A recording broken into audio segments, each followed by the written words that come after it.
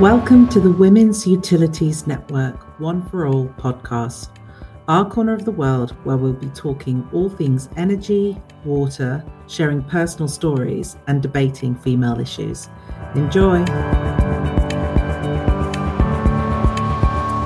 Hello and welcome to this episode of the Women's Utility Network's One for All podcast. I'm Victoria Lemmon, mentoring advocate for One, and I'm delighted to be joined today by Karen Moran, Director of DisruptivevHR, to talk all things leadership. Welcome, Hello. Karen. Thanks for joining. Thank you. It's a pleasure. So I've been lucky enough to know you for a while, and I've got a bit of an insight into your background. But for our listeners, could you please introduce yourself and give us a bit of a summary of your career? Yeah, sure. So as you said, I'm now a director owner of a company called DisruptivevHR. My background is in HR. So I've literally started my career there in sort of a long time ago. Let's put it that way, in my kind of early 20s, and kind of progressed through the kind of HR route in different roles. I've worked in telecoms, professional services, and then my most recent stint in-house was at the BBC, where I headed up everything to do with talent. So that was the recruitment, development, performance management, careers, all of the kind of the nice side of HR, I like to call it. So that was my kind of most recent stint in-house. And then always, most people fall into HR, but I've always been very lucky to have great jobs and I've loved every minute of it. But I think I got to a point where I was feeling a bit frustrated with what I felt was I wasn't having the impact that I wanted. And, you know, being in HR, you're often that person that when you're down the pub and someone says, you know, what do you do? And you say, I work in HR. And they go, oh, I hate HR. And they give you some story about a dreaded HR person in their organization. So, you know, I thought this has got to change. And so myself and my then boss, who was my boss at the BBC, we set up DisruptivevHR, which is basically a consultancy, a small boutique global consultancy, which aims to, the clues in the title, aims to, I don't know, just transform HR from those kind of the old days, make it much more relevant to today's world, and hopefully make people feel better about their jobs. That's the kind of the goal, if you like. Love it. So that's a bit about me. Yeah, I mean, you've covered a lot of different things there and had a really broad career in HR. But that was quite a big leap to go out on your own. How did that sort of come about? Yeah. That you wanted to shift things up and to change things, but that was a big decision. It was a massive decision. It's something that I'd been thinking about in my mind of like, ideally, I would love to have a go at my own business. But to be honest, I was too scared to do it. You know, big mortgage, kids to worry about. It felt like it was a bit of a big leap. But I was very fortunate that my boss, then boss, and my now business partner, Lucy, she gave me that confidence to kind of go, well, what's the worst thing that can happen? Let's work out how much we would need to live on, how far we could go. Could we do this for 3 months? And if it doesn't work, we can both go back and get day jobs. So we went within that mindset, and we were just very, very lucky that we kind of had a sort of, I don't know, something special. There's not many people that are doing what we're doing. So we kind of hit a real sweet spot. And my network, I guess, from all of my different experiences really, really helped in terms of their support. So it wasn't as bad as I thought it was going to be. It was still difficult, and it's much easier to have a kind of a normal payroll job. But I'm so grateful that I made that leap of faith and had a go at doing it. There's something in there really, isn't it, about that support and challenging yourself and having others around you to do that bit. And I think that's very much what One's about, having that network and that supportive bit.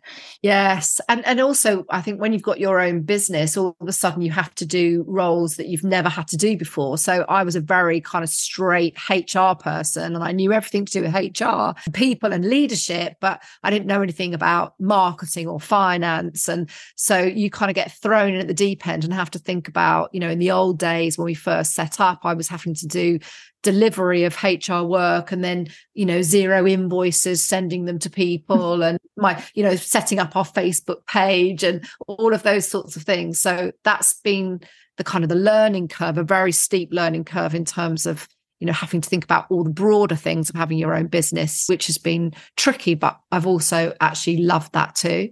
Being out your comfort zone.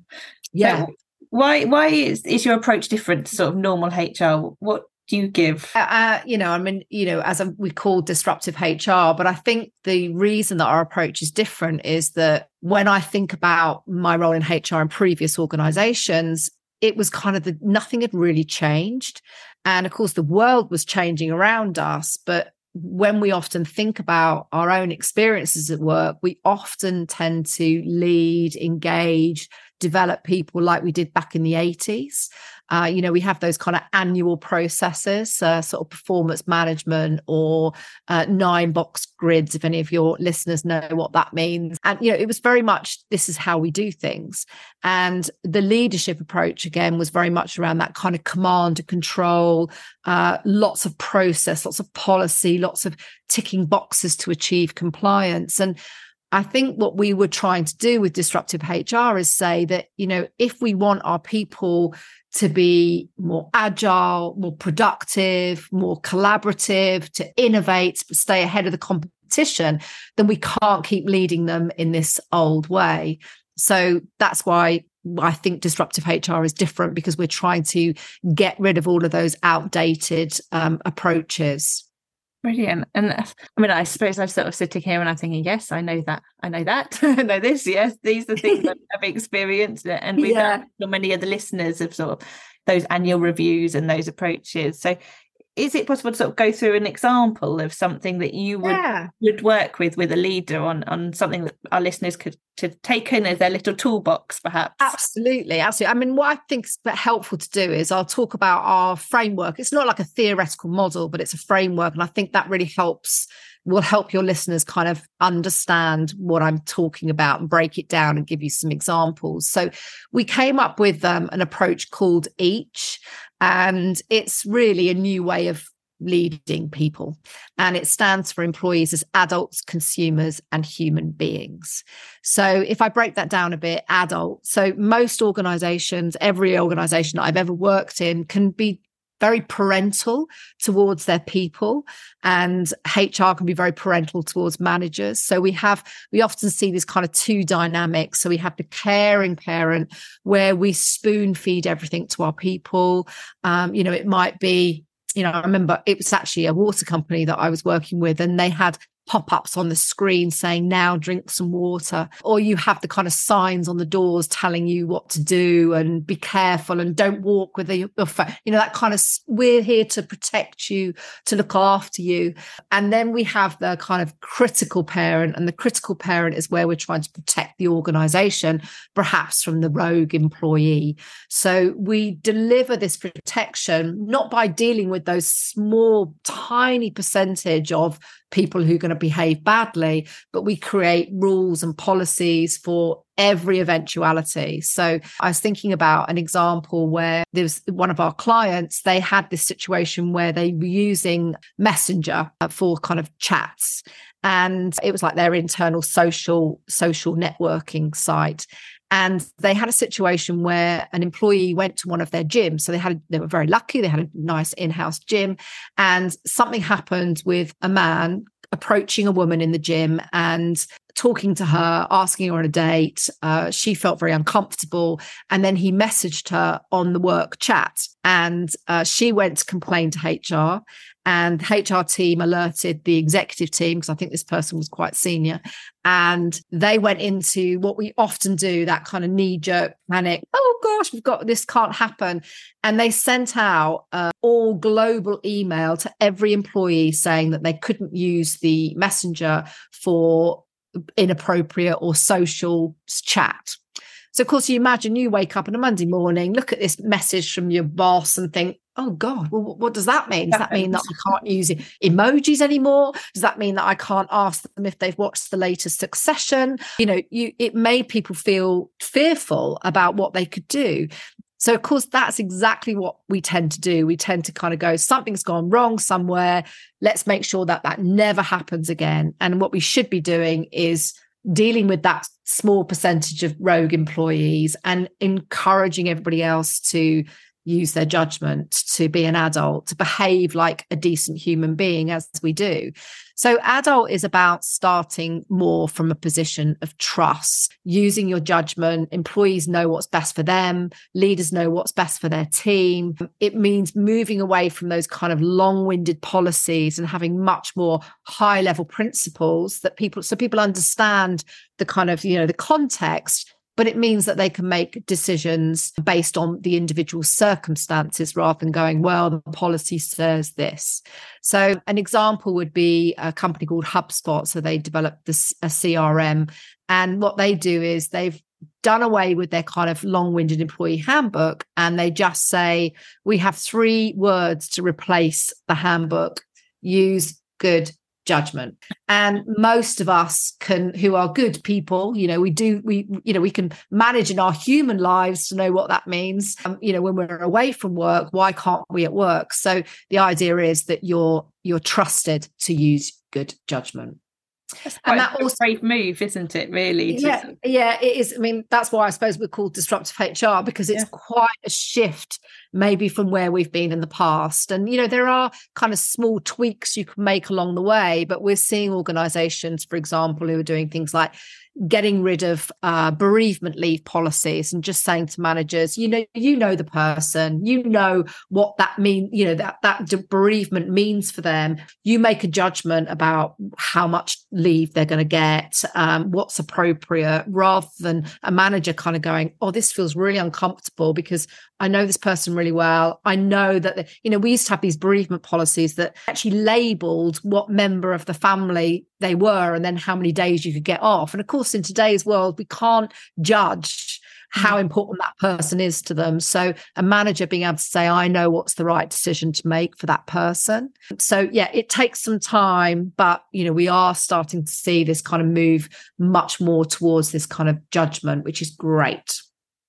So that's the first part of the model, employees as adults. And then the second part is employees as consumers. And often when we think of consumers, we think that we're meaning that we need to treat all of our employees as if they were customers. But we're not necessarily saying that. What we're saying is that in our human lives, we all expect our individual needs and preferences to be met. We expect to have choices. We expect it to feel more personal. And of course, if you look in your world in work, we tend to have this one size fits all approach to everything. So one annual engagement survey, one performance management, one approach to leadership. And of course, if we can get leaders to adapt and use kind of consumer marketing techniques, they can actually get to know their team members really well and provide a more sort of tailored approach that really makes them feel valued. So, we know, like for a leader, they'll know their team. They'll know, your leader will know, Vicky, how do you like to be managed? Do you like it to be a bit more hands off? Do you like it to be kind of full on? How do you like to be valued? Is value for you time off with your kids, or is it a bonus, or what might be right for them? How do you like to be communicated with? Are you much happier with a phone conversation versus a WhatsApp? So the leader can then adapt their style to make sure that they're treating everybody as individuals, which of course from a diversity and inclusion perspective works much better because we are all unique and different. So an example maybe to bring that to life would be LinkedIn. So what they've done is they've introduced what they call stay conversations. So you'll all be familiar with the exit, the interview questions that you get when you're leaving an organization when it's already too late. If you've resigned, your brain has already moved to your new organization, and then we start asking you for information. So what they're saying is, let's not wait until it's too late. Let's have stay conversations rather than exit interviews. And in those stay conversations, they're just saying things like, I appreciate you. I value who you are and what you're doing for the company. I'm here if you've ever got any problems of anything you want to talk about. We know there's something like 80% of people say that their manager could have done something to hold on to them before they resign. So this is the way of kind of really getting to know your people very well as you would consumers. It's a bit like if you go to Tesco, you wouldn't get a survey a year after your experience asking you how it was. You'd expect it to be, as you walked out the shop, someone's asking you, rate your experience. And so it's the same sort of consumer concepts that we're talking here. So that's the kind of consumer part. And then the final element is employees as human beings. And of course, we call ourselves human resources, but, there's a bit of a joke, isn't there, that we are often not very human. And so, this is about us remembering that we have all of these processes, but actually they're not really informed by how we think, how we are encouraged to feel more inclusive, how we're encouraged to learn new skills. And so we're again seeing this kind of move towards organizations saying, let's put human at the heart. Let's put ourselves in their shoes. When I think about when I was at the BBC, we had performance management process and forms, and I would, pat myself on the back if we got 80% completion of the forms. And when I look back now, I cringe and think, but I wasn't actually thinking about how the people at the end of that performance management process were feeling. Did they think it was a great conversation? Just got the form filled in. Were they having a great conversation? Were they feeling more motivated? Were they feeling valued?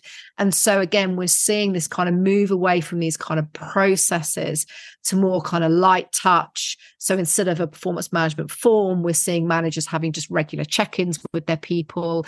We're seeing nudge learning rather than putting people on training courses for days and days. Little nudges, bite-sized, 5-minute videos, little toolkits, try something new.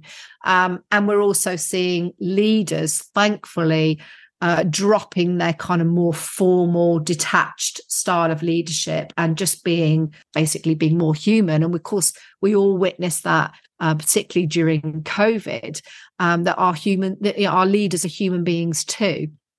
So, for example, an organization called SAP, what they've done is they've said, we're not going to give you this kind of complicated leadership framework and tell you all the behaviors that you need to kind of meet.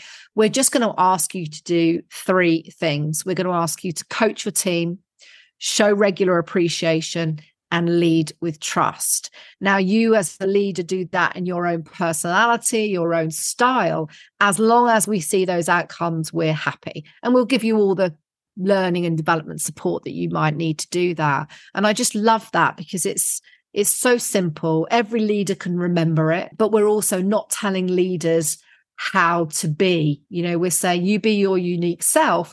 As long as you get the same outcomes, we're really happy. So in summary, each employees, adults, consumers, and humans is about just kind of giving us a fresh framework to look at how we do HR, but also how leaders can lead their people differently.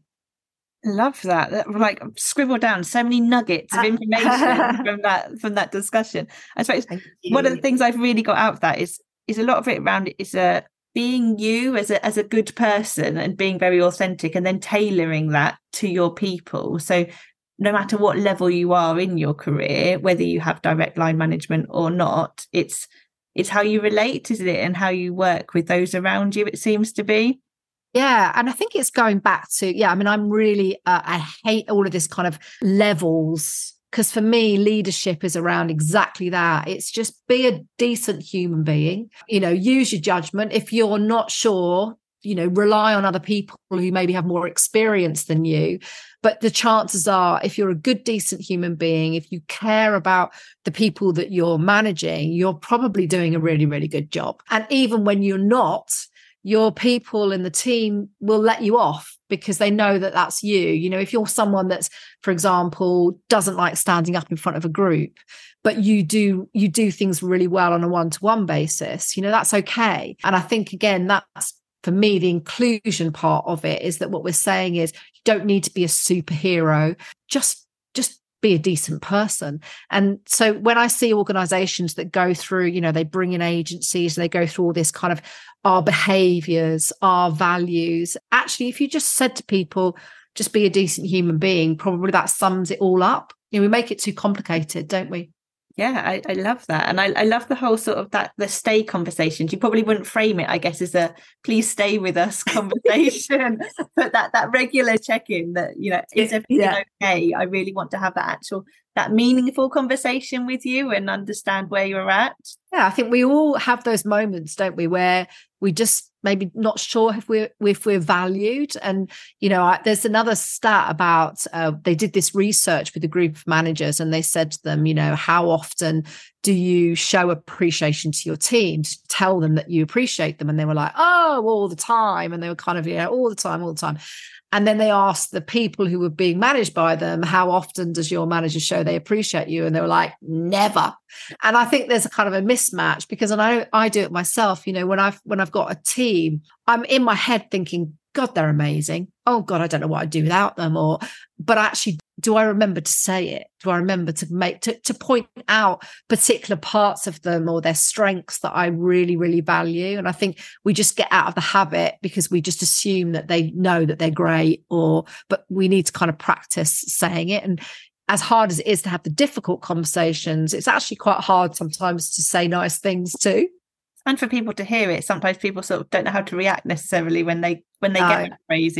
I'm still working on that one. I love it when you hear people, when you give them a compliment and they just go, oh, thank you. And I think, I wish I could do that. I'll always justify it and go, oh no, not really. I'm not really very good at that. I think that's human nature, particularly with women. I'm not sort of stereotyping, but often I think women struggle. I was working with this fantastic woman who worked at Condé Nast, so they own Vogue and all of those, and she was the head of the software department, the digital software team. So she had about 300 people underneath her. And she said she actually got the job because she came in as a temp and then was given the job because she was so brilliant.